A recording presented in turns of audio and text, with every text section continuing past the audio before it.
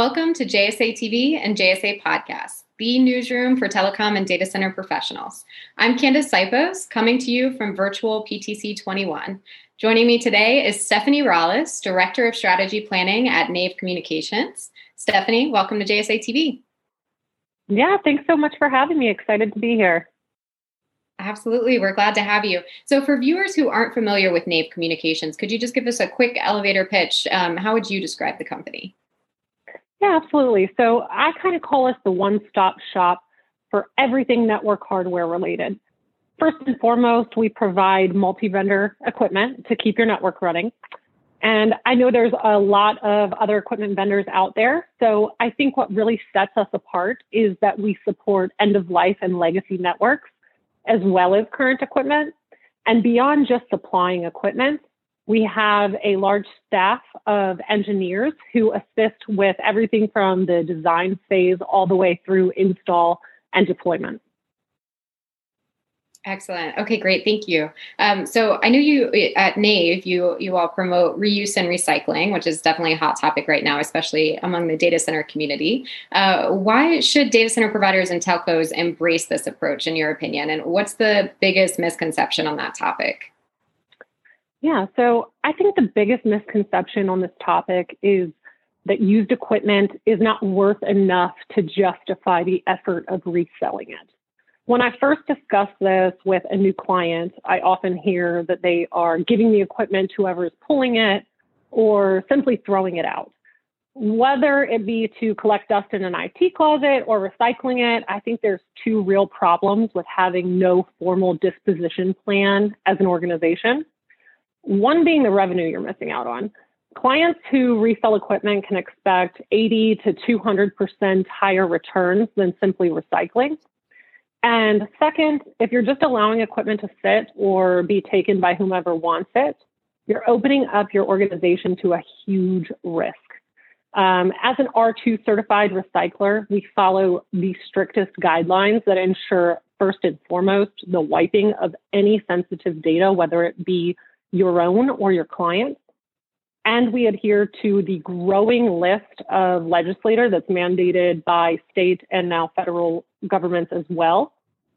And the most important reason that anybody should make an effort in this area is to support zero landfill efforts. The negative environmental impact required not only to create new equipment, but to smelt down used equipment is detrimental to our planet, frankly, and it requires resources that are already in such finite supply. All right. And to move to another hot topic, how would you say that Nave is supporting rural broadband rollout? Yeah, I think this question actually ties nicely into the last one regarding the importance of reusing equipment.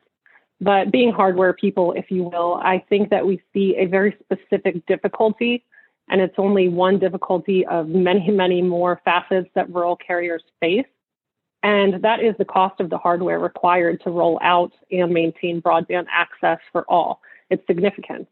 Being that rural areas have less users and customers, they simply just don't have the revenue coming in to support the cost of equipment for new deployments and expansion. Again, the equipment is a tiny part of what they face, but it's a significant piece in terms of the total funding required. This is one of the reasons I strongly encourage clients to resell their decommissioned equipment. It may be out of date for large carriers or content providers who have cutting edge equipment being installed, but I can assure you that there are rural carriers and nonprofits who are still maintaining those platforms and depend on that equipment being available through alternate sales channels. We're also proud members of several organizations that support rural broadband growth. Inditel is one. The Texas Telephone Cooperative, I'm in Dallas, so is important to me. These cooperatives are member owned and they band together to increase their buying power, and they have a network of like-minded companies who are striving towards the same goals. So I strongly encourage people to join their local co-ops to see how they might be able to assist these companies who are sitting close to home. Because I think if the pandemic has taught us anything, it's that internet access for all needs to be considered a basic right. whether it's for parents who are, or people who are trying to support themselves by working from home, or students who are trying to get an education safely. Absolutely. Definitely. I think a lot of people will agree with you on that. And we always like to have some kind of trend question at the end of the interview. So what's your biggest trend that your team is seeing when it comes to hardware infrastructure, your space specifically? Do you have any predictions that you want to talk about for 2021?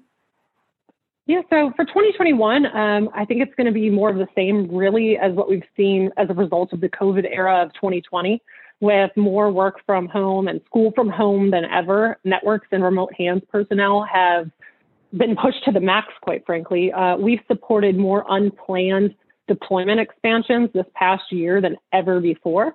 So with companies still facing travel limitations and OEMs facing supply shortages, our network technicians have been on the road installing and increasing capacity for our clients since the pandemic hit, and I see no slowdown in 2021.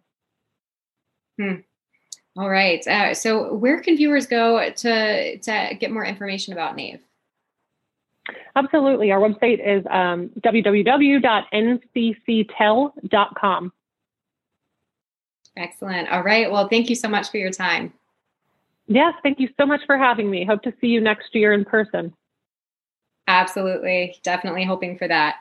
And thank you, viewers, for tuning into JSA TV and JSA Podcasts. Happy networking.